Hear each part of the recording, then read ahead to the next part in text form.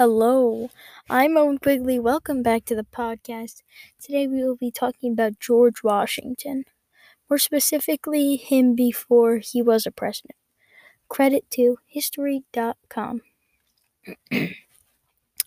George Washington was born on February 2nd, 1732, at his family plantation on Pope's Creek in Westmoreland country.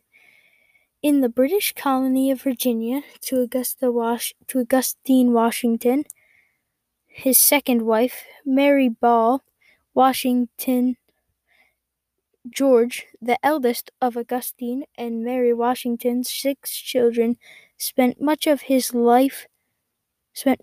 childhood at a ferry farm at a plantation near Fredericksburg, Virginia. After Washington's father died when he was 11, it's likely he helped his mother manage the plantation.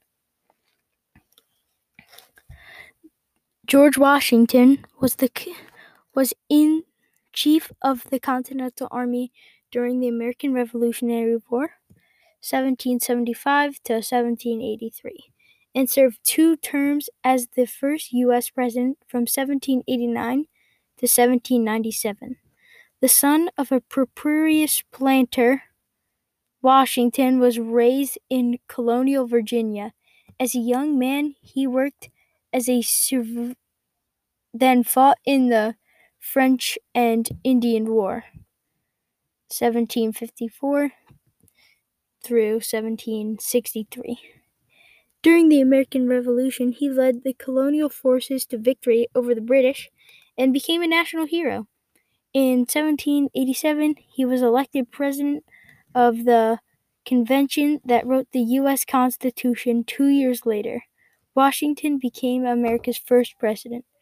Realizing that the way he handled the job would impact how future presidents approached the position, he handed down a legacy of strength, integrity, and national purpose. Less than 3 years after leaving the office, he died at his Virginia plantation, Mount Vernon, at age 67.